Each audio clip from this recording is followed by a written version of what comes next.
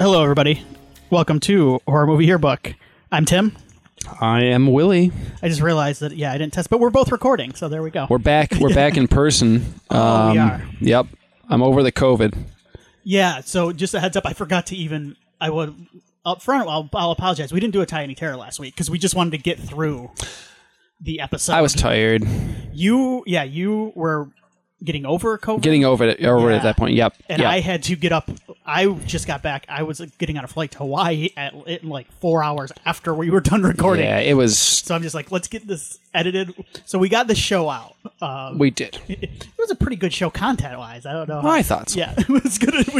We did it. We did our best. We did our best, but did our best. Apologies for no Tiny Terror last week. We'll make it up to you with one. Yes. This week. We will. We'll make it happen. So yeah, we are going to get started here in a second. Willie, do you want to tell the good folks where they can send us feedback if they would like? Of course. You can email us, horrormovieyearbook@gmail.com. We are on Twitter at HMYearbook. We're on Instagram. We're on Facebook. All those good places. So yeah, I'd say we email us or tweet at us. Those are your best bets. Okay. I would say so too. Yeah. Yeah, those are the ones. The ones I monitor more closely, I suppose. Right. So, yeah. So, how you been? Are you feeling better? I am feeling better, yes. I've been, fully back to normal for a solid, week or so, where I had that lingering, where I was just really tired. Yeah. Where I didn't feel sick or anything, and, I didn't have a fever, no other symptoms. I just was, I would get about 3 hours into my day, and I'm like, I gotta lay down. Yeah. So that lasted for a few extra days after. And no, back to normal now. Everybody's feeling good. My daughter started school, which is great, finally. How's it going? Good? It's going good, yeah. I haven't heard any sort of negative feedback. No dust-ups? Nothing so far. No fisticuffs? No fisticuffs. Nothing so far, She's just getting the hang of it. I don't know how old kids are when they start rumbling in schools. Oh, I bet there's preschoolers that rumble. Yeah, you know what? I remember when I was in, I think it was kindergarten now. I got in trouble. I went to a Catholic kindergarten. Okay. I got in trouble because I got in a little bit of a dust-up. It can happen. I hit a kid with a broom. Yeah, I mean... Talk shit, get hit. Yep. That's all I Don't start and there won't be none. Yeah, I mean, I could see a kid getting kind of mad about, I want to play with that train. Yeah. Or that doll, and then the other kid going, "Nah, I'm playing with that." I could see some. Oh, and just to clarify, yeah, I probably would have gotten in trouble at a non-Catholic, like a public school as well. Yes, for hitting a kid with a broom. That was, to be fair, yes, probably it probably had nothing to do with the school you were going to, and more with the broom assault. I don't know. I was a rebellious young man. I mean, you still are, right? You're a rebel at heart. You're a rebel at heart. Yes. But yes, no, things are back to normal, relatively as normal ever is. So I'm happy about that. Good. Definitely feeling good about that. Yeah. Excellent. Well, let's not waste any more time here. Let's not do it. Let's not waste any more time catching up on how we've been personally. Yeah, on my personal life. Let's talk about John Carpenter. Yeah, now we're talking. This is what people are here for. Yeah, speaking of feedback, we got some feedback from. Well, no, it's not feedback. We have John, fellow co-host. Yes, he co-hosted. Yes, he helped us out with couple of Army of the Dead, right? Was the main one. He was major one. He helped us out on. We'll have John again on sometime in the future if there's ever another Zack Snyder movie coming up. Yeah, right. Absolutely. Yeah, we'll reach John's out. Always invited for the Zack Snyder fiestas. Yes. If there is a Zack Snyder, except for that one that I never watched, the bank robber one that came out, that was 2 hours last year. That was kind of like a spinoff of. Yeah. Yeah, I don't know. He's doing something anyway? Well, I'll look into it, and John, you can rejoin us. We'll have you. You're our Zack Snyder Netflix specialist. Yes, yes. But he is monitoring.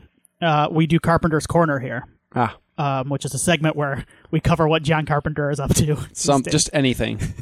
It can be not what he's up to now, even. And in this case, it was an older bit, but what he's been up to. Right? John has been monitoring the scene, the Carpenter scene. John's been keeping an eye on his fellow John. Yes. And this tweet comes from a John Frankensteiner, which is a great name.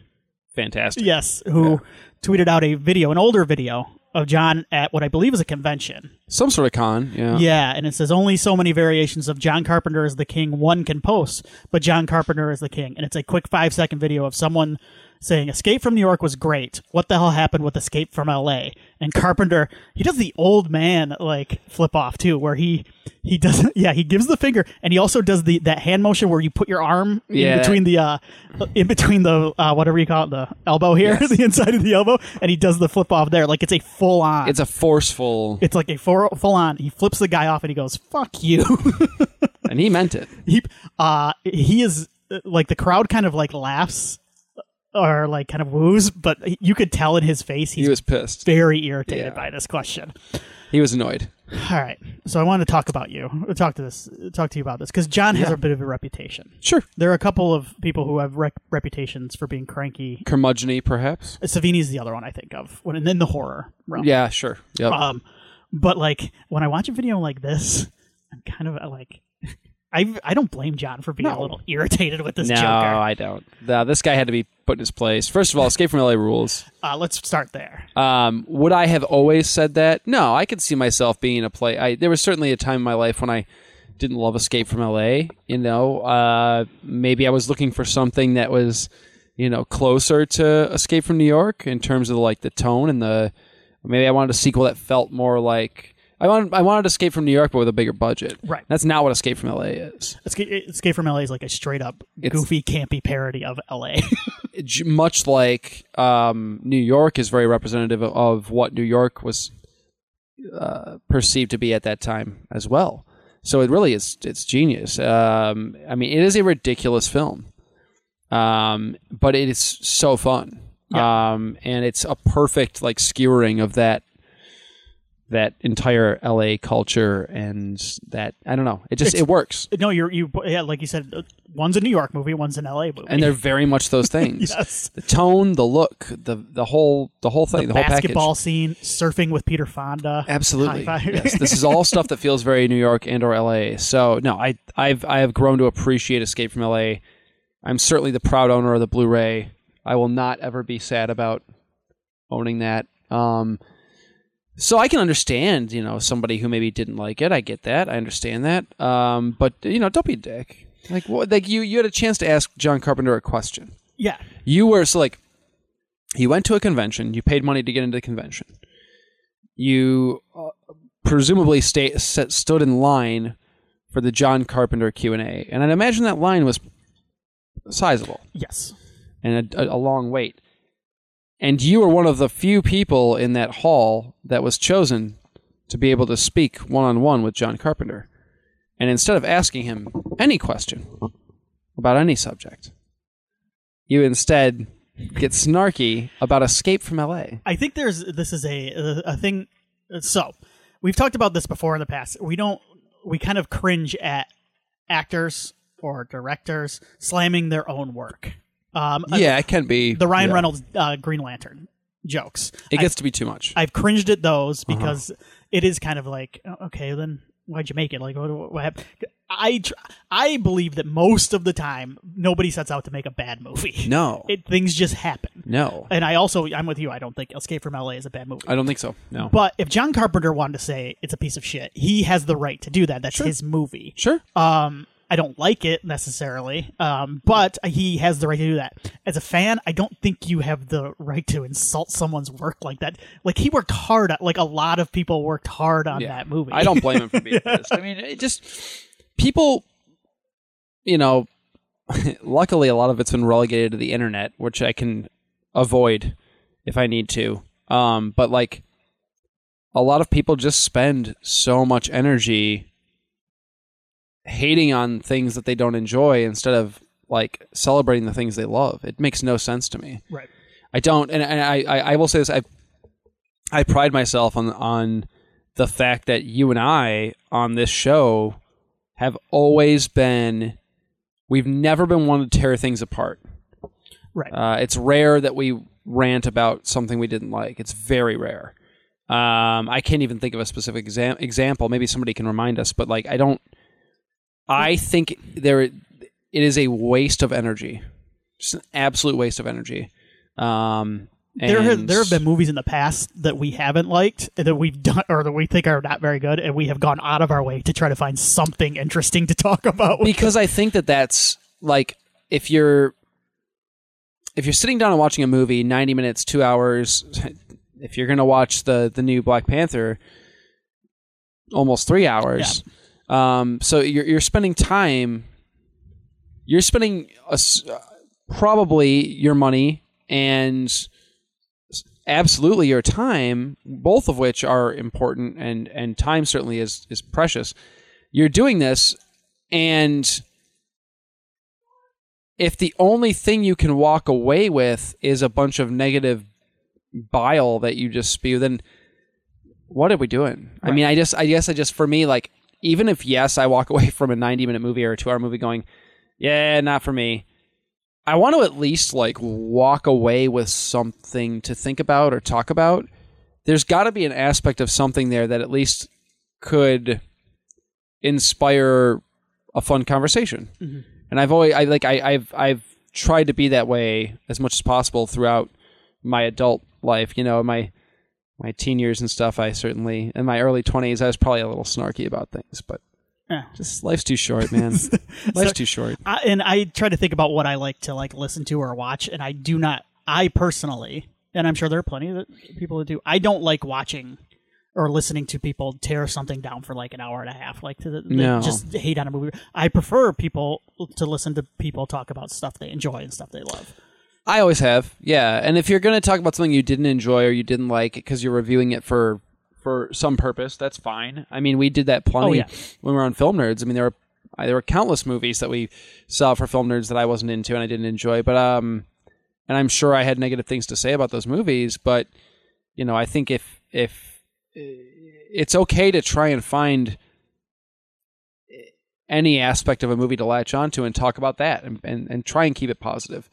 You can say I don't like a movie, but still say that, man, that performance is really cool. Right. Like, you know, and it's funny because sometimes like I wouldn't want to go back and listen to myself 10 years ago, like my own opinions 10 years ago. I wonder how different it would be. Like, I would hope I wasn't super negative about things, but I don't know. I'm not sure. Right. I don't know. Your priorities shift in life. I mean, you just don't. I don't got time for it. Now I just watch Love Island on Peacock. I've seen commercials for Love Island. That's a Brit show. That has this is the U.S. version I've been watching. U.S. version, yeah. yes. It's. I've seen this pops up every time I log in. Every once in a while, I really need something mindless and trashy. Right. I need it. Yeah. I need to scratch that itch. It's not super often, but every once in a while, I really. Right now, that's scratching the itch. Who you got? Who you like on that show? I don't know any of their names. That's the best way to Dolph watch. Ziggler was on though. Okay, is he like a contestant? No, sadly. What was he doing? He was like hosting a challenge where they had to wrestle balloons or something. I don't know. This is why I love it. I don't. What's your favorite like trashy reality show like that of all time? Is it Rock of Love? Flavor of Love? Yeah, you know, I was into VH1 at that point. The VH1, those two especially are the ones that stick out in my head. Those are my two favorites. Rock of Love, Flavor of Love, I Love New York was another one, right? Yeah, it was good. I mean, that's all good stuff. You know, would I go back and watch it now? Absolutely not. But that definitely started my weird kind of side quest of. I had a buddy who went back and rewatched Rock of Love, like I believe during the pandemic. It was one of his pandemic comfort food shows. I started watching it again too, so I guess I'm a liar because I did start watching it again. Interestingly enough, I think at the time it was on Amazon Prime. I don't know if it still is, but it's uncensored. Yeah. I can say it. It's Davis. Okay, yeah. You know Davis. But like they're like swearing and there's like boobs in Rock of Love, and I was like, this is crazy. It's wild. I mean, the DVD versions of Rock of Love, I believe, were uncut, so because that was part of the selling point. I didn't realize any of that, so that makes sense. Yeah, and so I would assume they just put those versions up. That makes sense. Amazon. But I would watch things like even stuff like Viva La Bam, different vibe, but like still kind of a trashy dumb. You know, yeah, I like that stuff. Yeah, for sure. I have a soft spot for that stuff. I don't want to eat up too much of my time watching that because there's so much good stuff to watch. But here's my thing with all the good stuff to watch sometimes. It feels like fucking homework to me. It does. No, it does. Yeah, it does. Yeah. There are so many shows, movies, video games, all this stuff that gets so hyped, and I'm sure it's great. I'm sure it's wonderful for the people that are doing it. Right. For me, I at a certain point I feel like I'm doing homework. Yeah. Just so I can stay in the loop on this stuff. I just don't want to do that anymore. I have no desire to do it anymore. This is part of the reason. This has always been part of the reason why I do why I watch sports is because it gives me like a 2-hour window to. I wouldn't say shut my brain off because I'm thinking about different things, but it gives me like I'm not sitting there and like wondering what comes next in the plot or like wondering what happened with this person earlier in the show. Like I'm sitting there and I'm losing myself. Yeah, mentally just an experience, and emotionally. And and that's why I watch wrestling. Yeah, exactly. And really, when it comes down like the athleticism and all that, all that stuff, like it's great, it's fun. But really, it's just a great way to kind of lose myself for a couple hours. Right. And just enjoy the ride, I guess. So, yeah. Yeah. You don't have to watch Prestige TV all the time. That's the lesson. Or Prestige movies all the time. If there's one thing you can take from our podcast, it's this. What's that? Take a break from that stuff every once in a while. Yeah. Watch some Love Island. It's going to be good for you. Watch some 90 Day Fiancé. Or watch this coming up November 3rd on Shout Factory TV, Tokushoutsu, Scream Factory TV, and Shout Cult. I think if you go on the Shout Factory website, they have channels. They have channels. I think it's the same. I think they have these on some of them on Pluto TV. I know Shout and Scream Factory have channels on Pluto TV, and I would assume they're showing this John Carpenter marathon. What it is it's a Scream Factory has recruited John Carpenter for a special Godzilla monster marathon that he is hosting. John's a big fan of Godzilla. Yes, big fan. Yes, as am I. So. Before Darkstar, right, is his student film or his USC, the one he made in USC. Before that, he made a bunch of student films, and one of them was like Gorgo versus, is it Gorgo? Or is it Gorgon? I can't remember. Versus Godzilla. It was an amateur film. He made a bunch of amateur films. One of them was a Godzilla movie that he made as a young man. They've never seen the light of day. They're kind of this like hidden thing that he'll never release. They've kind of achieved kind of cult legendary It'll status. pop up one day. Yeah, if it was going to pop up here, I would be advertising it if I were Scream Factory to get people. But I think it's probably free. These are 24/7 streaming things. What they're doing. So he's going to be hosting these. He's got 4 Godzilla movies. I'm gonna give them to 4. you. Okay. Yeah, I'm gonna see how you. I haven't seen the list, so I'm excited. He's doing the original Japanese Godzilla. Yeah, I mean that's the best. He has Rodan after that. Rodan, cool movie. Very horror oriented. Okay. A lot like that first Godzilla where it's much more horror oriented. So that's a good fit. I see what he's doing here too. I'll tell you what he's doing here because maybe you might be able to guess why he's picked these. Ghidorah the Three-Headed Monster. Great choice. Yeah, great movie. And then sorry. No, go ahead. Yeah, no, it's great. It's good stuff. Last one is The War of the Gargantuas. Oh, that's an interesting pick too. That one is actually, it's not technically a Godzilla movie. It's a Toho movie. I think it's Frankenstein. I think like Dr. Frankenstein makes giant monsters or something and they fight each other. If I remember correctly, it's been a while.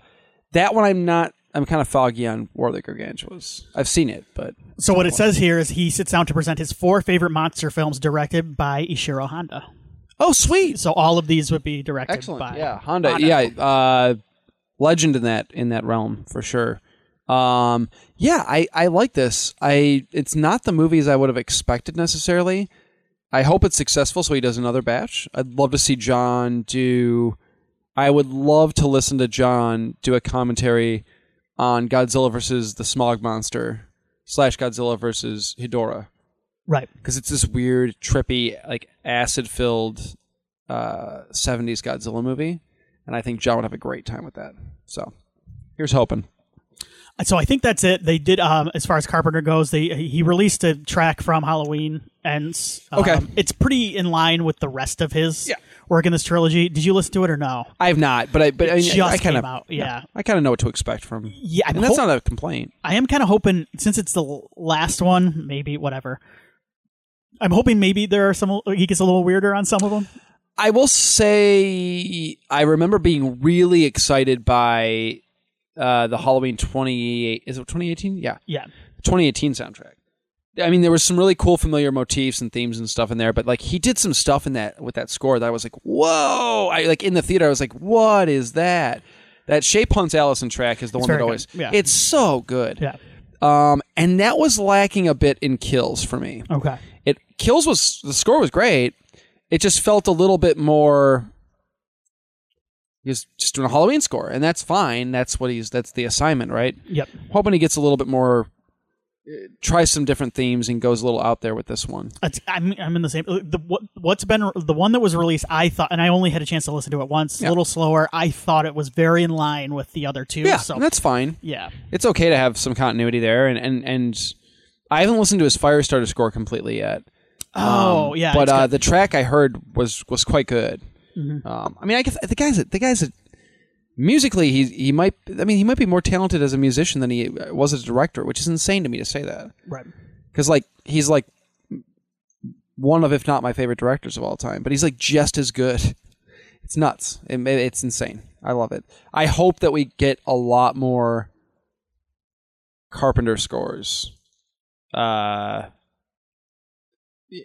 the near future. I really hope it continues. Firestarter made me excited because it was something. It's something new. Yeah, something outside of Halloween. I dig that. Yeah. Yeah. All right, so we've talked about John Carpenter. Let's talk about one of our other favorite things, Friday the 13th. Yes, our shared favorite franchise, yes. Right? All right. Yeah. So this started about a month ago. Actually, can I just say the fact that there's stuff to talk about is exciting? Yeah, and so I'm going to go through here, and then I'm going to ask, should we be excited? But yeah, so this started probably more than a month ago when the lawsuit was settled or whatever. It ended, essentially. Victor Miller won. Yes. Mm-hmm. And I'm not a lawyer. I will defer to one Mr. Larry Cerner, who is always on there on best Twitter. The best. Shelley. But I will say, yeah, I don't know the ins and outs of it. I'm just happy it's over. I don't either. Yeah. I'm happy it's over because that's one step closer to like getting something. Hopefully, I would hope. So shortly after that, not too long ago, this was in August, a producer went on the the Boo Crew podcast, which I believe is a bloody disgusting podcast. I'm sure they're great. Don't listen to them. Listen to us. We were too lazy to submit ourselves to the bloody disgusting podcast call. Oh, you know what? Did we ever do that? Did we do that? I don't think we did. I don't think we did.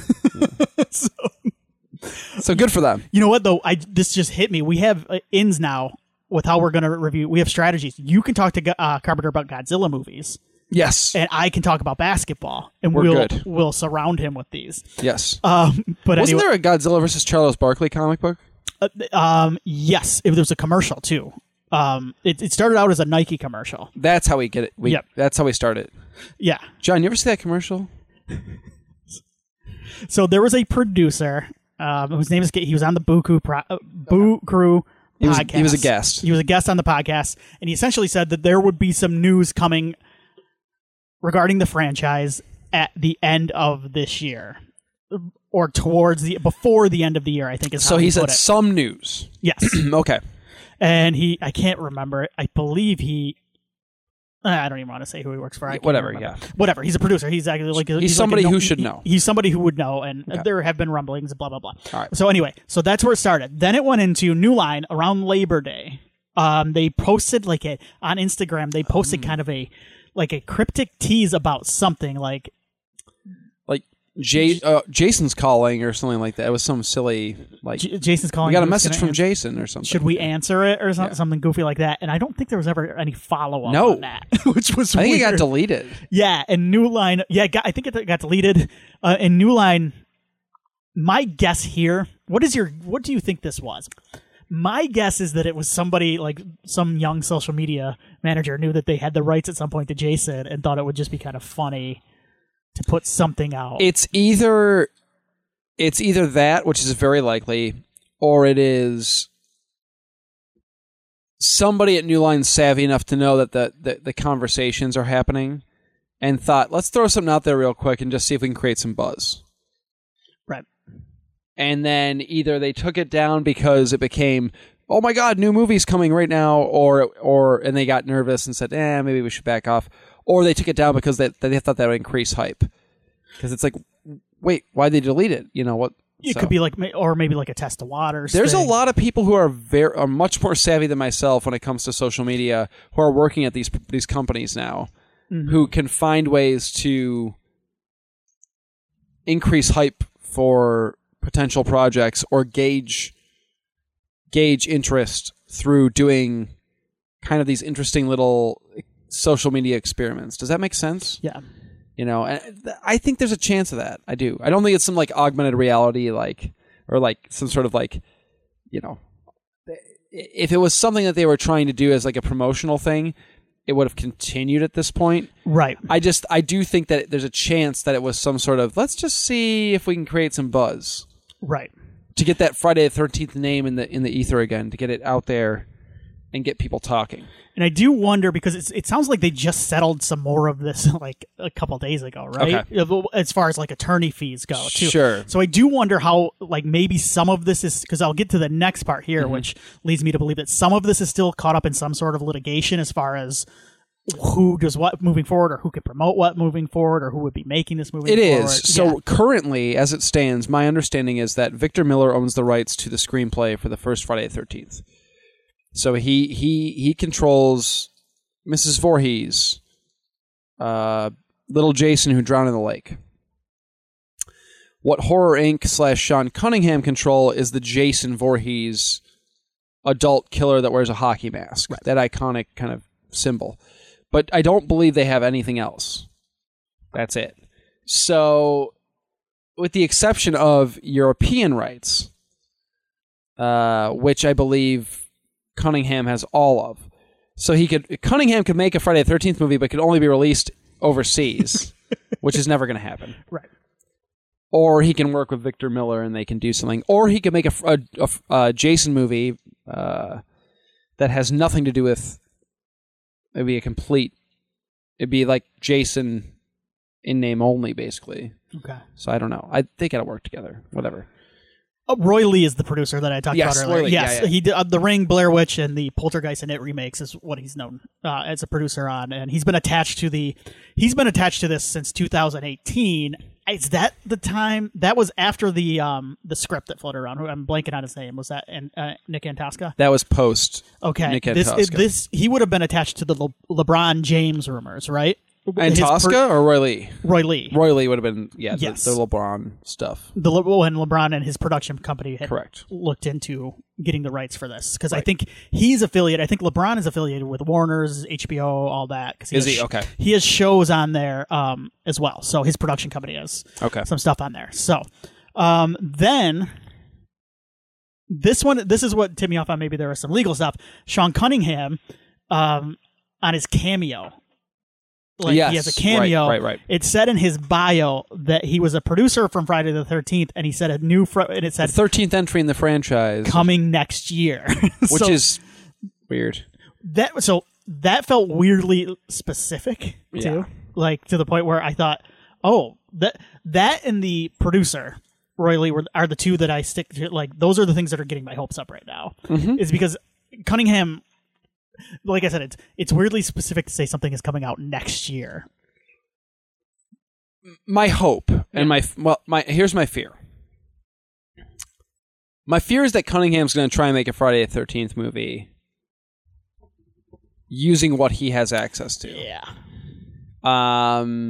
Could you make a movie about Jason Voorhees and the hockey mask just running around killing camp counselors? Yeah, of course, and I would go see it in a heartbeat. But I just wonder if, I don't know. I want it to be complete. You know what I mean? I don't want it to feel like it has to cut corners for weird rights issues. Just because he wants to make money to pay for it. Because that was the other thing that Larry Victor Zerner, Miller's got some legal fees to pay now. Yeah, Larry Zerner kind of brought up, like, you know what would be a good way to make money to pay for all these legal fees? Because, I mean, let me see if I can find the... I think I read about Victor Miller having, like, almost $1 million in legal fees, right? Yeah, let me get the which is so crazy. The exact number here, because Larry Zerner like tweeted it out yesterday. And I inevitably, that's going to be what's going to get him to do it, to work together. It's going to be a matter of, I owe my lawyers an insane amount of money, and you owe your lawyers an insane amount of money, and we need to figure this out so we can make that money back. So here's what he said. Yeah, in awarding the money, the court held that the lawsuit brought against Victor Miller was, quote unquote, objectively unreasonable and was brought to intimidate Miller. Then he says, let's stop the fighting and get a new Friday the 13th being made. And he says, I don't know about you, but if I wasted 5 years, and $2 to $3 million in legal fees on a case that was called objectively unreasonable by the court, that would probably not be a good date. And then he would go on to, I believe in a response to somebody else, say like, hey, you know what's a good way to recoup that money is to make a Friday the 13th movie to pay for those. And Victor Miller does... Like, I'm not going to sit here and talk about what Victor Miller is. The courts decided Victor Miller was owed what he got. And that's... And I'm not an expert. Yeah. But Victor Miller, if I had to guess, he doesn't give a shit about owning the rights to Jason. Victor Miller wants what he believes is the profits owed to him from a character that he helped create. So at the end of the day, money talks, right? I mean, it's true. Like, these guys are going to put aside their personal differences and their issues and this 5 years of BS, because they're never going to have to even talk to each other. No, it's honestly, all litigation. They're not even going to have to do anything really creatively on No. this. They're both going to get paid. Yeah. Miller will get paid for him signing over, you can make a movie and use this stuff that I created. Cunningham will get paid. Neither one of them is going to be involved creatively in the thing. Let's just be honest. They're not. Because they don't need to be. I can't imagine either one of them having any, like... all that much of an interest. Yeah, right. At this point, it's just Friday the 13th. The reason why this lawsuit even started is Friday the 13th is a cash cow, or it should be. Yeah. It should be. Especially in this era of streaming that we are in, too. Yeah. Yeah. And I think at some point they're going to... I think it's in everybody's best interests, including us sitting right here in this basement, that they just get together and figure the shit out, and let's get a movie made. So let me ask you then. Yeah. Do you think it's okay to tell for the Friday the 13th fans, fellow Friday the 13th fans out there? Do you think it's okay to get excited now? Or do you caution not to get too excited because you don't want them to get hurt again? What has it been? 15 years since the last movie? It's crazy. When did that come up? Was that? Oh my goodness. It's been a long time. This has been the longest gap.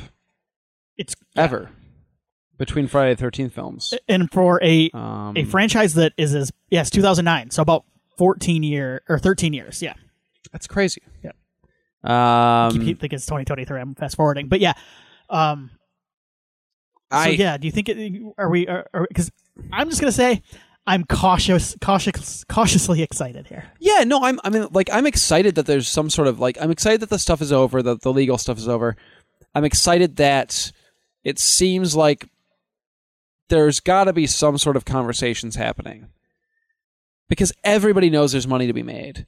If you look at the money that the last Scream made, the Halloween movies I think have done quite well. Yeah. The whole nostalgia thing is out there in the ether. And honestly, look at the box office. Everybody was worried about this time of year because this is kind of, they called it like a pandemic pause. Was good because all of the movies that were kind of held up in production have been held up, and they were worried about this end of summer going into the fall as far as at the box office goes. Yeah, and I don't think it's been great, right? No, but what's buoyed it and what's kind of saved it a little is our horror movies. I mean, I'm looking at it right now. Don't Worry, Darling is number one. That's horror. Barbarian did okay too, right? Barbarian has been a big success. It's almost 30 million right now, and which that has been huge. Mostly. I think it's grown in some. Well, it's word of mouth. Word of mouth. It's been crazy. But, which, by the way, thanks Slash Film for waiting until fucking 3 days after the movie comes out to start posting shit on in your titles. That does it blatantly give things away? No.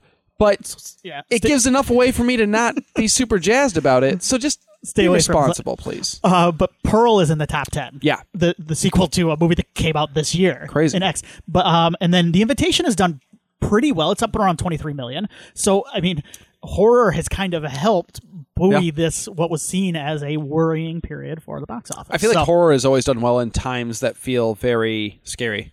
I mean, if you talk about the Great Depression, I mean, that's when a lot of those Universal. Yep. There's a reason for that. Yes. Yep. You want to be safe scared, not real scared, which we all are all the time. Safe scared. And then, honestly, from a business perspective, horror movies are cheap to make. Yep.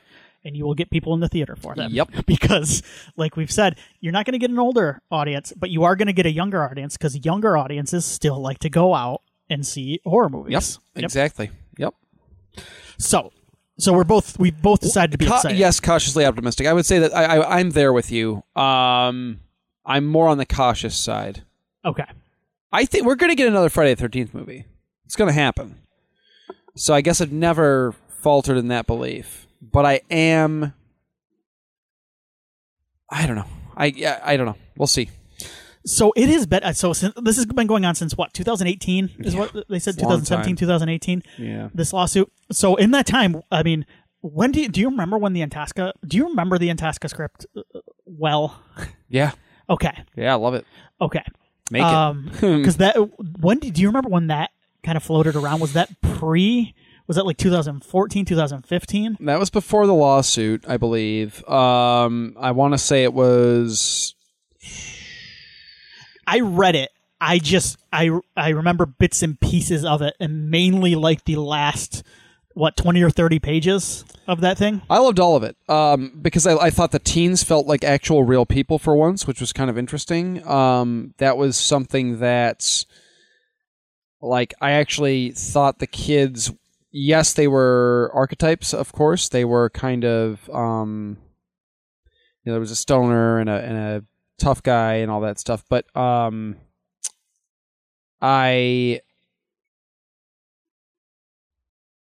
thought they did a good job of making you care about the kids, which was interesting, which in turn made it a little bit scarier than most of the Friday the 13th movies. I thought the concept of Jason kind of almost being powered by Crystal Lake was it was 2015, by the way. Okay. I thought the idea of Jason almost being like powered by some unseen force in the lake, something that like kept bringing, like every time he'd go back in the lake, he'd come out stronger. It was so cool. What a cool idea. And I thought that the finale was just balls to the wall, exactly what I would hope for from a triumphant return for the franchise. Like you were saying, that third act just felt like, holy shit, this is exactly what I want on the big screen. Yeah.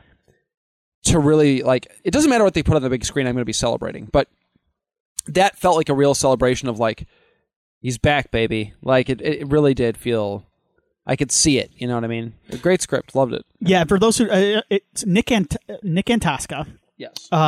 He was a writer he was a writer on Hannibal. He was also a writer. He wrote and was showrunner for Channel Zero, which was a horror anthology series that Willie and I both really, really liked.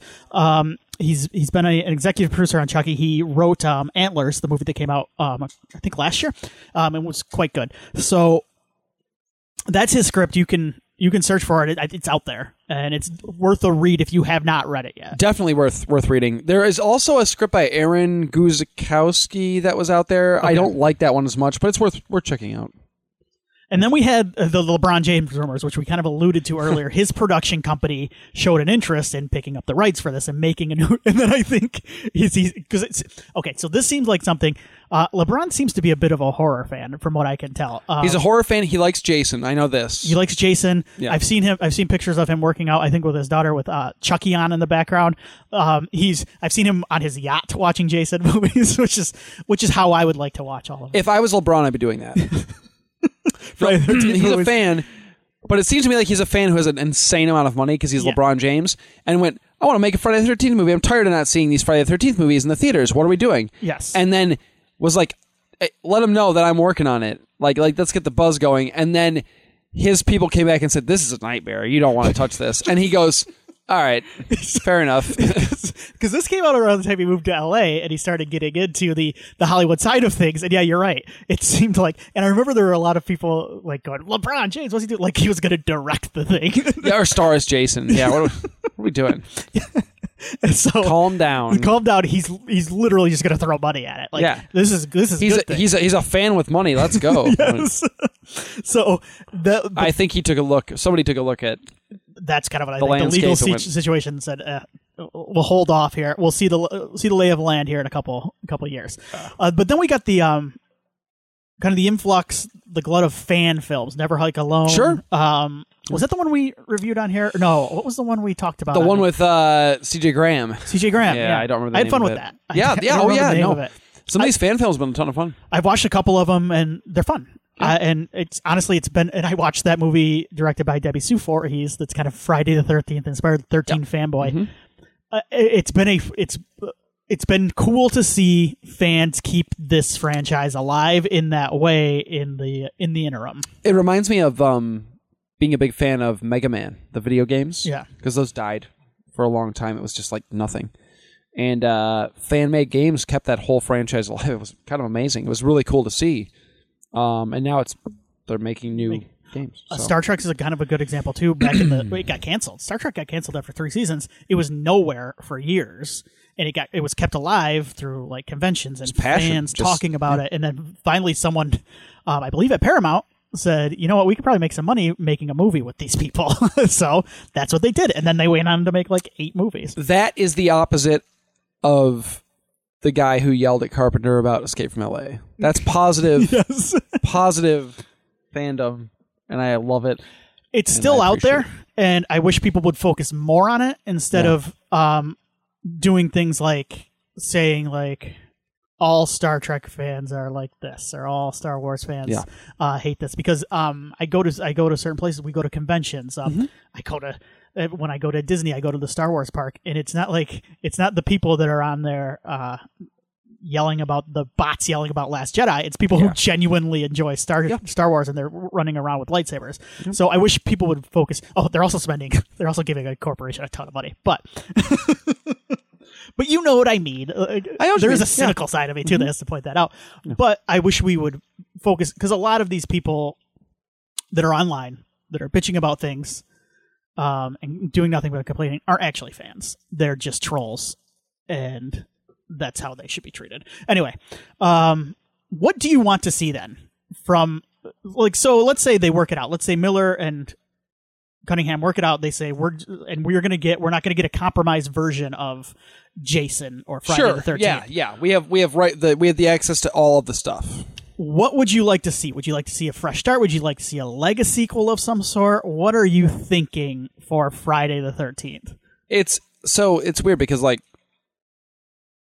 Friday the 13th is my favorite like movie franchise ever. Period. Horror or not.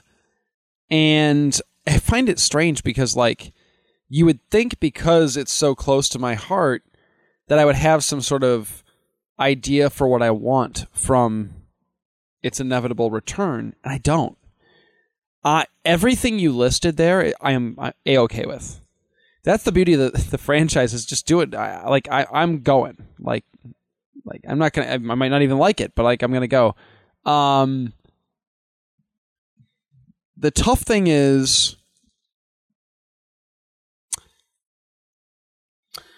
if you go with the legacy sequel route, like where do you branch off from? That's kind of what I'm asking is like, do you want to see them go the Jamie Lee Curtis, the Laurie Strode, like Halloween 2018 route? Who's your character though? Like Feldman. Well, I guess no, not really. I guess it wouldn't necessarily be Tom Matthews. Tom Matthews. They've kind of done that with the fan films, so right. You know, I think you just start it over. Honestly, that's probably the cleanest way to do it. Just make a new. Give me a movie where Jason kills people in fun, interesting ways, and give it a Stranger Things vibe. In terms of capturing, make it a period piece, make it set in the 80s, and give me an 80s that feels pretty genuine. Okay, so you said you want a period piece. Yeah, I want an 80s movie. Okay. I want to keep it set in the 80s. I don't want the teen characters tweeting and Interesting. having Okay. cell phones and stuff. I would go straight up, make it a movie set in the 80s. Have fun with it. Why not? Why not? An 80s set with an 80s soundtrack, Friday the 13th movie. Part of the fun, with period pieces too, is you can still have you can make that stuff feel modern too Yes. with the kids in it. They don't necessarily have to. Yeah, well, we see it in, I think Stranger Things is probably a good example of that. Stranger Things, the kids feel like modern kids. And that's to what me. I meant, Yeah. is like you can make characters exist within a setting that's outside of our current time, but also make them feel relatable and make them feel current without taking away from that period you set the story in. That's what I meant by Stranger Things, by the vibe. Okay. Is Stranger Things feels genuinely like the characters live in the 80s. It feels like I feel like they do. But nothing about it feels dated or none of it feels pandery to me. Like none of it feels like it's like, look, it's the 80s. Look, there's none of that. It just feels naturally. You know what I mean? So now that you've been talking about this, because in my head I've just said make a movie about teenagers today going to a summer camp and getting killed, and because I think every generation should have this. But when you say this, I find a lot of movies, shows written about teenagers by people in their 30s and 40s to be a little. You have to find. But if you're writing teenagers when they were teenagers, I think it can work. I'm kind of with you there. And I think Scream has done a good job of kids. So we've got that market cornered right now. Sure, with our franchise focusing on the kids today. I still think you can do it. I think you have to find the right. But this is a weird thing, and I'm gonna list off some directors and some creative people that I want you to give an up or down to, but. You don't want it to be like Scream, Friday the 13th. You don't want it to be. It shouldn't be. I don't want it to be self-referential. No. I don't want it to be snarky. I don't want it to be constantly funny. You know, I want to be kind of mean. Kind of mean, yes, but also pretty funny. Yeah. I want it to be a party movie. Yes, I absolutely. I want it to be a celebration, and like I think that the beauty of setting it in the 80s is, I think you could be kind of nebulous about its place in the canon. Like it's okay. Like I'm not uncomfortable with them. Like with Jason having been a thing that has existed, and like maybe these kids are like not buying into it. Like that was a few years back. Like that's kind of that's what I had in my head for setting it in today. Is you can almost, but that might be too self-referential. You could be like, this guy's been around for 20 years now. Yeah, he's like 100. He's like, what are we talking about? And then Jason. So in my version, Jason exists. He just hasn't been around for a while. And I think you could almost just do a fun thing where it takes place in the 80s, and you have somebody mention like, but the body went missing, and it could literally be a sequel to like any of those movies. Like it could take place anywhere in that. Because like at the end of every one of those movies, his body goes missing, right? Pretty much. Like he disappears, you know. So yeah. So you don't want any sort of multiverse. I don't think we need any of that. We could, but so okay. So I think we don't want to see any sort of like legacy sequel with like a Tommy Jarvis legacy sequel. I kind of don't. I don't either. I said Feldman because he's thrown that idea around in the past. I think when H2O came out, he was throwing. I love idea. Feldman. I do too. But that leads me to my next question. Do you want to see? Are there any returning characters, or are there any returning casts? Maybe you want to see show up in a cameo.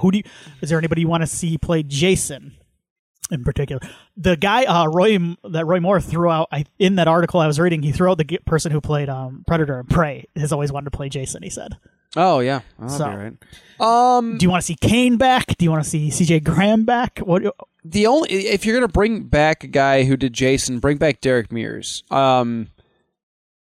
Because I think he's like really, really good, like really good, and he was in a movie that unfortunately was not received great.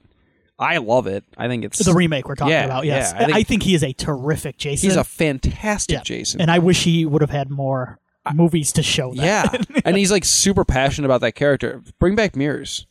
The guy's a tank too. Like he could do it still. I don't think there's any issue there. If you're going to bring back somebody, right? If not, what about cameos? Like, what about quick little Like, Yeah, I you mean, wanna see Kane seems like an obvious choice. I would like to, honestly, I would like to see Kane kind of wandering in the background. Kane would be somewhere. cool. You know, some of the people I would like aren't with us anymore, so that's tough. I would like to see Feldman playing Ralph, the crazy Ralph. Like, like say, don't go there. Feldman could be cool. Honestly, Kane would be cool.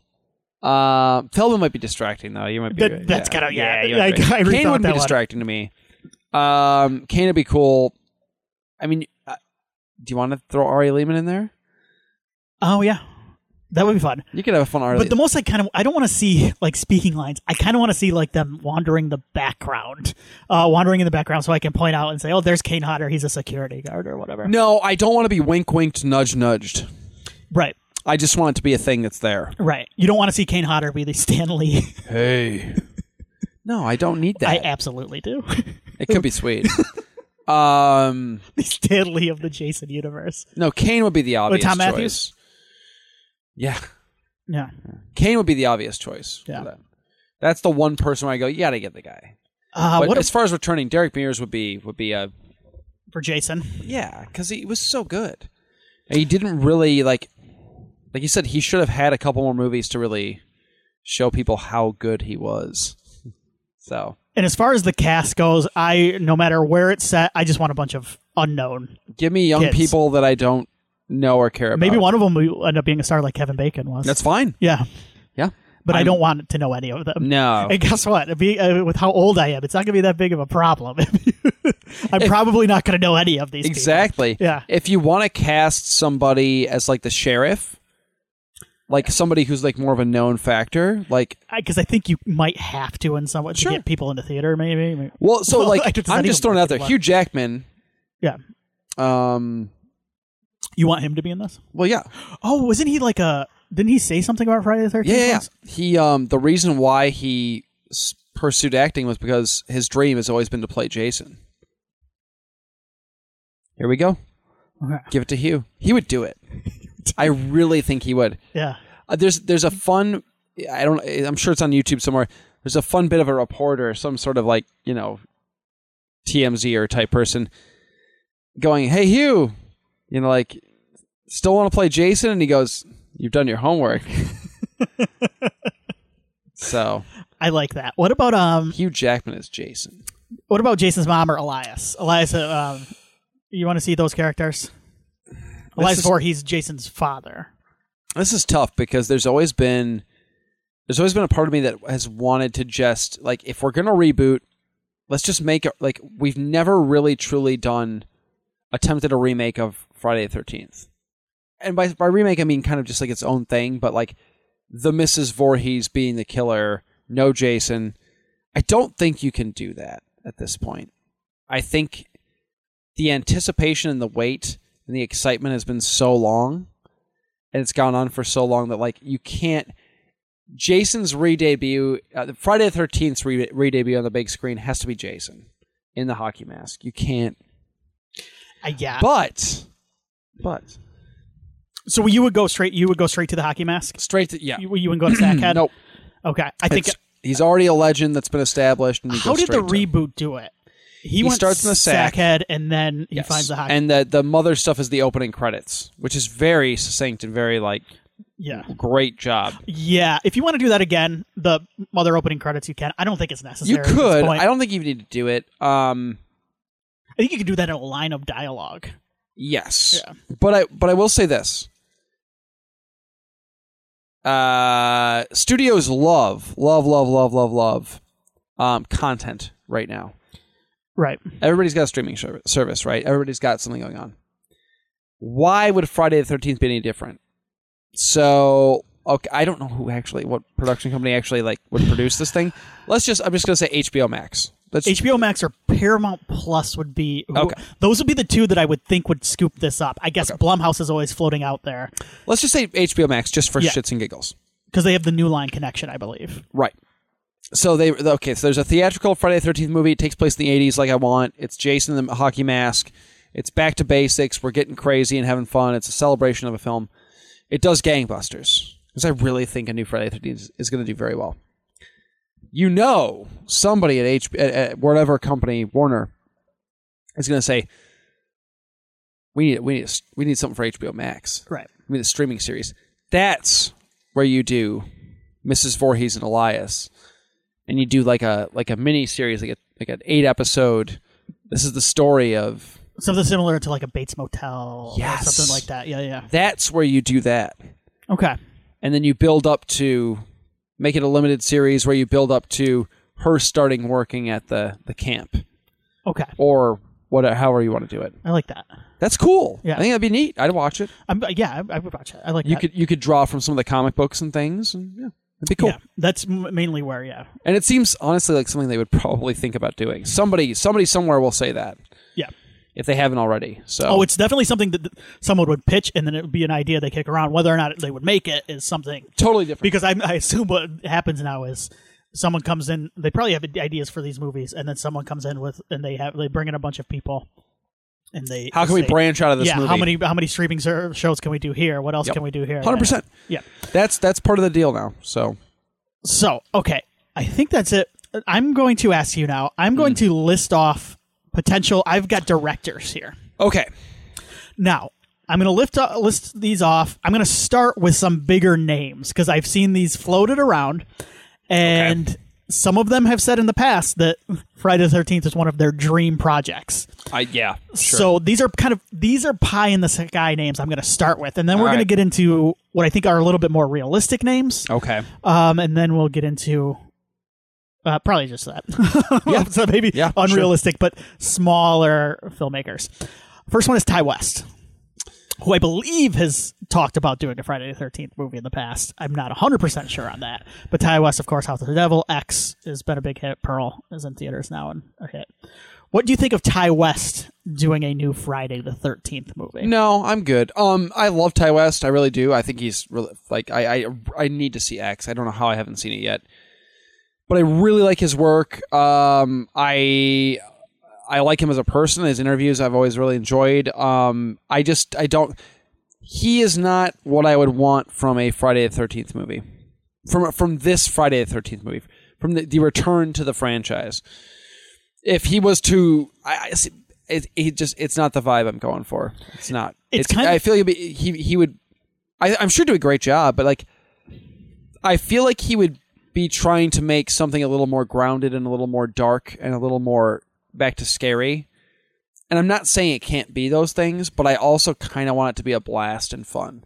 Because none of these Lego sequels, these revivals, have been able to do that yet for good reason. I don't think Halloween needed to be that. Halloween's not the franchise that should be some sort of like big celebration movie, nor should Scream have been. Well, Scream kind of was in a way. Yeah. In a way. But Friday's your chance to like make a party movie and just have a great time with it. And I don't think Ty is the guy for that. This is another one. I'm with you. Of some of what I'm going to name, Ty West is near the top of kind of my dream. I think he'd kill it. Maybe seeing maybe it's because I've seen X and seen some of what he's done in there, and also when you talk about a period piece, I think he could fit that as well because he's done that in the past. Yeah. This one though, he's said that this is his dream project. It's kind of interesting. Mike Flanagan, of course, who did Dr. Sleep. Midnight Mass. I mean, I'm gonna say no for me, but like, just like with Ty West, like I would watch the shit out of it, right? Because like Flanagan's would be like this crazy like character study of like he would have to do a streaming show because he'd branch out and he'd be doing flashbacks to Elias and Jason Bourne. He would love the Mrs. Voorhees stuff. Yes, give him the show that I just accidentally pitched. Right. That's Flanagan. He would probably really love that if you took that Antarctica idea of the lake fueling Jason. Oh my God. He would probably be doing like flashbacks to. He would love it. Yeah. Yeah. No, I love Mike Flanagan, but not who I would want for. I think So part of the issue here with Friday the 13th is, and I don't want to insult anybody who I think is a good pick for Friday the 13th. Yeah. But there are directors who have too strong of a voice for a Friday the 13th movie. I kind of like my Friday the 13th movies to be more workmanlike. Your Steve Miner, for example. Yeah. Someone who Unless it's like Taika. Like if Taika Waititi is going to direct, like Yeah. Okay. Yeah. Sign you up. Let's go. So Let's do it. I just think because Tarantino was kicked around. He kicked around. Was it this or Halloween? I can't remember. Maybe Both, Halloween. I think, at different it was both. points. Well, Tarantino wrote a treatment for, or at least a treatment for Halloween 6. That's right. Yeah. If not a full script, I think it's just a treatment. But yeah, he was involved in that. But I think he's been in the mix at some point. But Not that's where anymore. that's where I'm at with Flanagan. Is I don't want to see like a 2.5 hour Friday the 13th movie. That's Flanagan's he's great. I love Mike. he's Flanagan. like an artist director. Yeah, he's not. I don't think he meshes well with what I want from a Friday. I'm with you here. I just feel like it's not the best use of his. It's just not. And that's kind of where I'm at with Ty West too. Is it feels a little bit like I don't agree with some of the people that go, oh, they're just going to use. He's just going to go make a Marvel movie or whatever. Some of these directors, Yeah. It's like they say. I don't think it's like a waste of these people's talent. No. but I do think like with Mike Flanagan, I think his strengths are suited better for some of his own stuff and I don't. To me, some of the I feel like either one of those guys is going to go a direction that's not what I'm hoping for from a return. But I would welcome either one for sure. I mean, I'm going to welcome anybody. Adam Wingard or Simon Barrett. I'm not super familiar with Simon Barrett. Yeah, I put them together because they've worked together in the yes, they past have. on like Yep. You're Next, Yep. The Guest. Yeah. Yep. Wingard, 100%, totally down. I have zero reservations about that whatsoever. Okay. Wingard's a riot. Like Yes. like that. Like he would kill it. The problem is he's going to be tied up for a little bit, I believe. He's So making we need 40 we need to Godzilla cr- things. We need to crank this bad boy out. But Godzilla vs. Kong was a shit ton of fun. Yes. Like, I think Wingard's a good choice. yes, I I think think he's phenomenal. I just don't think it's going to happen. But Wingard would kill it. Like, I think that guy is super talented. I've enjoyed everything I've seen from Wingard. Last big name here, Yeah. James Wan. No. Okay. I like one, but no. I'm Not putting even him- remotely what I want from... I'm putting him second behind Wingard, and here's my reasoning. I think James Wan, more than, say, like a Mike Flanagan, may be a little bit more adaptable. Yes, I agree. Yeah, Yeah. I think he could. I think he could change his. He's shown that he can change his style. He'd be able to have fun with it, where I think Yes. Flanagan... Not that Flanagan and Ty West are not fun directors, in my opinion. Like, they're not... I think. I don't have fun watching this Right. the stuff that they put out. Like, I love it. But I think their style is always present in their movies, whereas Wan can sometimes disappear into the movie. He can be a he's bit of a making. chameleon. Like Aquaman or even Fast 7. Right. I don't look at those and go, oh, it's a James Wan film. I Right. just don't. Like, that's not. But I look at, everything he did before that, and some stuff he's done since, and like that. Wan is a certain vibe. He would be my second as well, but he's still, for me, it's no. It's just not what I want. All right. Yeah. So we're gonna go into some. Wingard, that's a winner.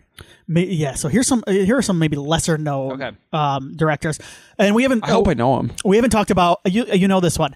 We haven't, or at least you know the film she made. We haven't talked about a woman.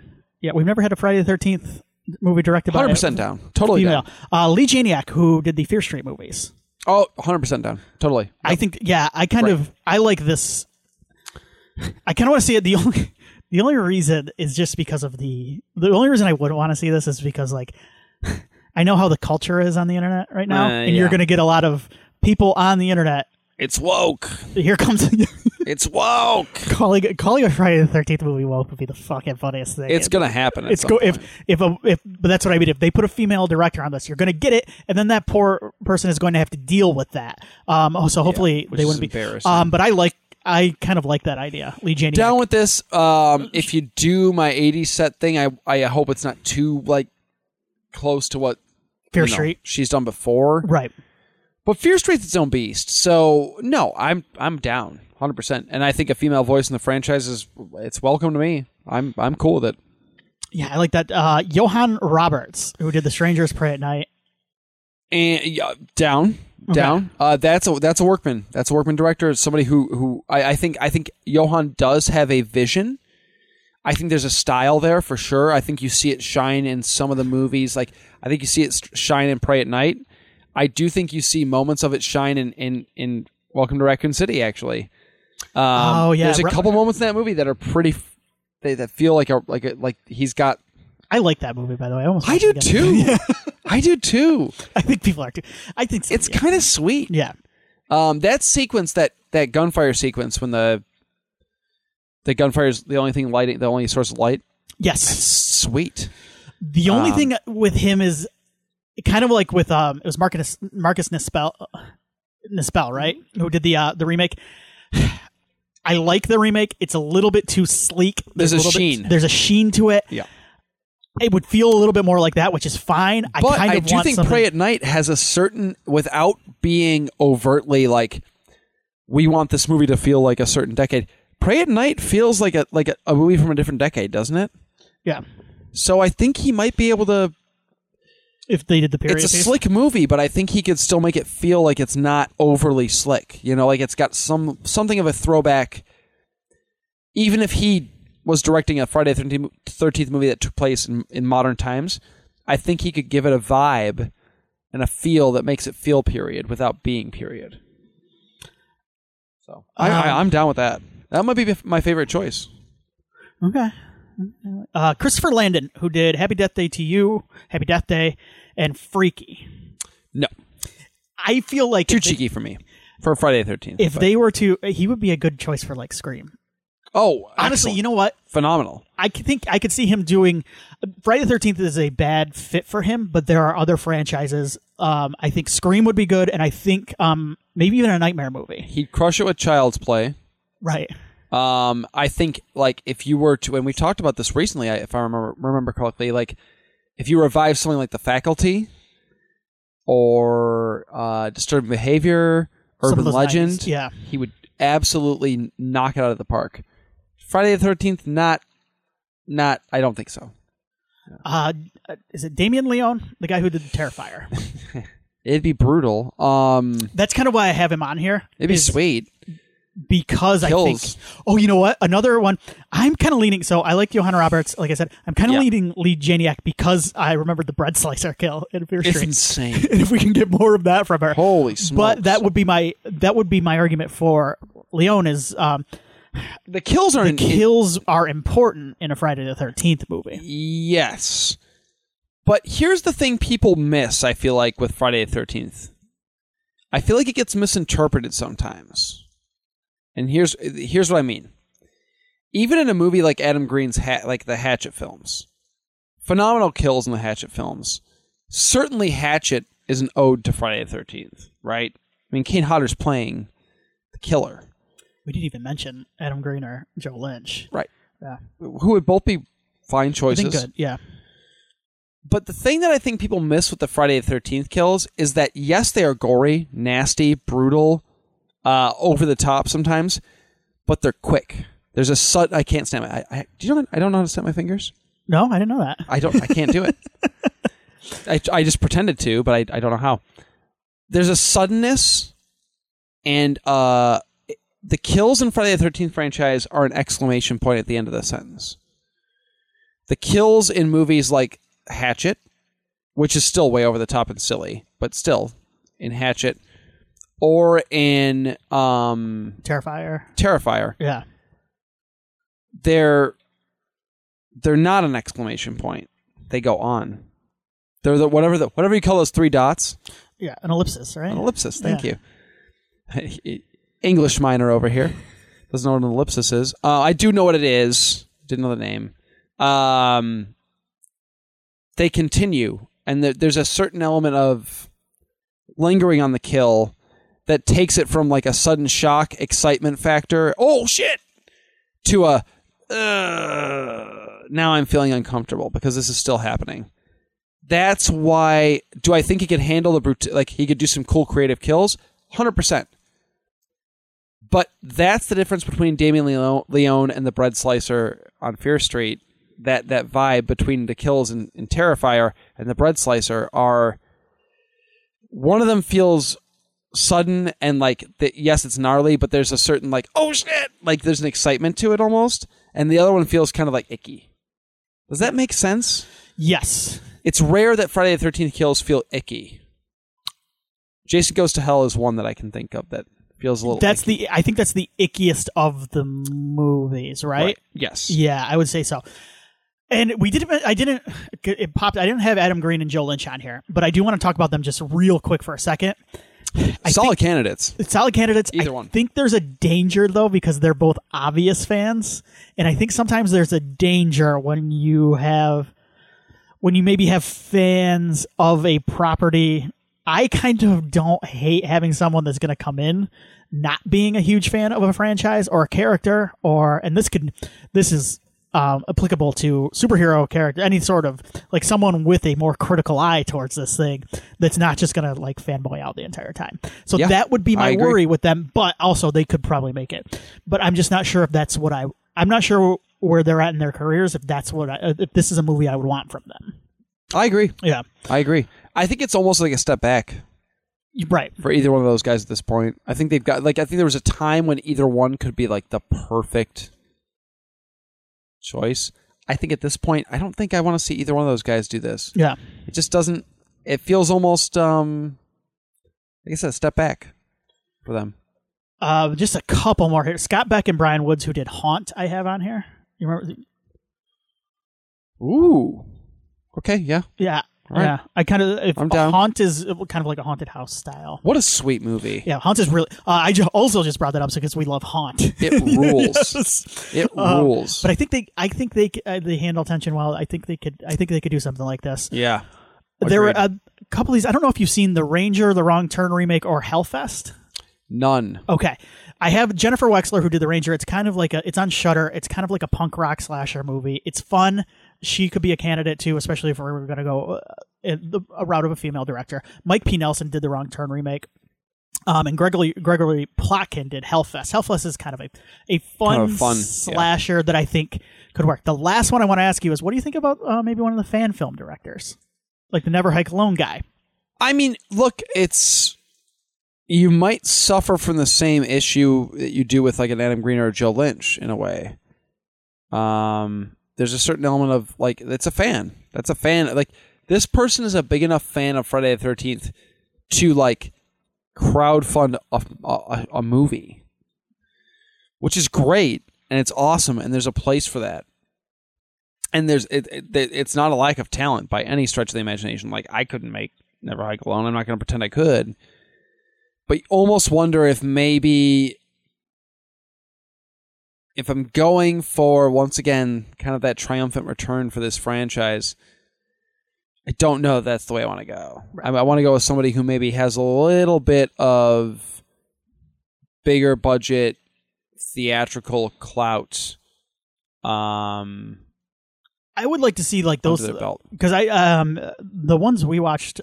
Vengeance was the one we talked about, and Never Hike Alone, which I've seen. Yes, Vengeance. Yes, I think those guys did a great job. I would like them to do something outside of a Friday the 13th movie, maybe something on their own. I think that would be cool. So, I branch out a little bit. I think it's super cool. I love that those exist, but I just wonder if that is the right choice for a bigger budget theatrical. Right. Like, I don't know. I feel shitty saying that because I think they're really cool, but I don't know. For me, Wingard's a great choice if you're going to go with some of the guys that are a little bit, the upper echelon, so to speak.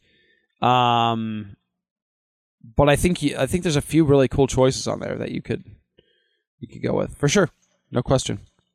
Excellent. So, yeah. All right. So I was kind of figured we'd go long on this one, but I really enjoyed that. Yeah, no, it's a ton of fun. We've always threatened. It's Friday the 13th. We have always threatened if this movie goes into production, this is going like every week. The Friday the 13th. We're going to at least cover some bit of news. And if anybody's afraid of spoilers, when this movie happens, because it's going to happen, you just skip those segments because Willie and I are going to follow this thing. Yeah, we're going to know every kill by the time Yeah, because we can't handle ourselves. No, I have. Not when it comes to this. It's like I mentioned I was out of town for the last week, and I kind of stayed away from. I was kind of out of the loop for a little bit, and that's when the Halloween trailer dropped, and I haven't watched it yet. I haven't watched that or the Hellraiser trailer because now I'm just like, you know what? It's a week or two away. Yeah, like I'm not gonna bother with it. So we're gonna cut this one short. We're gonna do we're going to talk about some video games here in the Tiny Terror, I think, a little bit. We'll talk a little about that. But, Willie, I want to talk to you. I forgot to talk to you before the show. Next week, we've got a couple movies coming out, or a couple of things that we wanted to watch. Yes, that's true. Werewolf by Night. Which I am so... Have you seen The Buzz? Apparently, this is very good. Apparently, it What rules. did I see? It's so good. The guy from Blade decided to quit today because he could not live up to. Yeah, that's not great. Did you see what I said in the Discord? It's time to bring back Norrington. Get him out of retirement. I know, right? Did you? They'll find somebody. It's Norrington, Stephen Dorff in 2018 said Norrington is working on like a project with like miniatures that will be done in like a decade. sick. He's just in his house doing it. That rules. I'll check it out. Yeah. Yeah, they'll find somebody. It's fine. They'll be okay. I'm not saying it'll be great, but they'll find somebody. Yeah, we've wanted to talk about Werewolf by Night for a while. Hell yeah. Apparently it's I'm really good. Pumped. Like the reviews are great. A nice brisk 57 minutes, I think it is what it's at. Apparently Man-Thing steals the fucking show. Okay. Which is awesome. The werewolf is practical, which is awesome. Do you think this is going to get... Do you think now Giacchino will jump on Blade? I think there's a chance. Uh-huh. If it's as good as people are saying it is, why not? Maybe we should talk... This is something next week we can make a I'd be down. Yeah. I'd be down. So, okay. I'm excited to see it. So then Hellraiser on Hulu, I think we were both interested in. Yeah, do you want to double? Do you want to double feature it? What do you want to do? Because then we have Halloween Ends, and we have to talk about it. We have to. Yeah. So, yeah, let's talk about Hellraiser and Werewolf by Night. We both have the streaming services that they're on. Yes. Disney Plus and Hulu. And you have Peacock, correct, as well? I have access to Peacock. Okay. Yes, which Ends will be on. Yes. So I'll be able to make that happen. Yes. Do I have it? I've got Heavens no. I've got a feeling we might go a little longer, but we're gonna have to block out some time for Ends, is what I'm thinking. We're gonna have to devote a whole episode to Ends. Because it's Ends. Yes.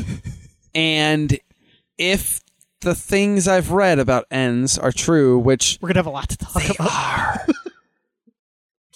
We were gonna have a lot to discuss. This could either be the raddest thing ever, or one of the things that you might hear me negatively go, what are we doing? So I'm excited. Yeah. I didn't think I was gonna be that excited for Ends. Like Kills was a ton of fun. Right. It's not a good movie, but it's a ton of fun. But with Ends, I was like, whatever. Let's do it. Let's move on. Now I'm kind of like, this is sweet. Let's go. I can't wait. Okay, so that's the plan for next month. And then yeah. So cool. So it'll be a little bit like we used to do on the old bed on this a month ago before we just started talking about whatever the hell distant past, whatever the hell we wanted to talk about, right. Which is Friday the 13th for an hour. That's how we roll. Excellent. All right, so we will see you next time. Hey, stay safe out there, everybody, especially if you are listening to us in one of the southern states right now, because I know it's... Yes, please. So please stay safe, everybody, and take care. We'll see you next time.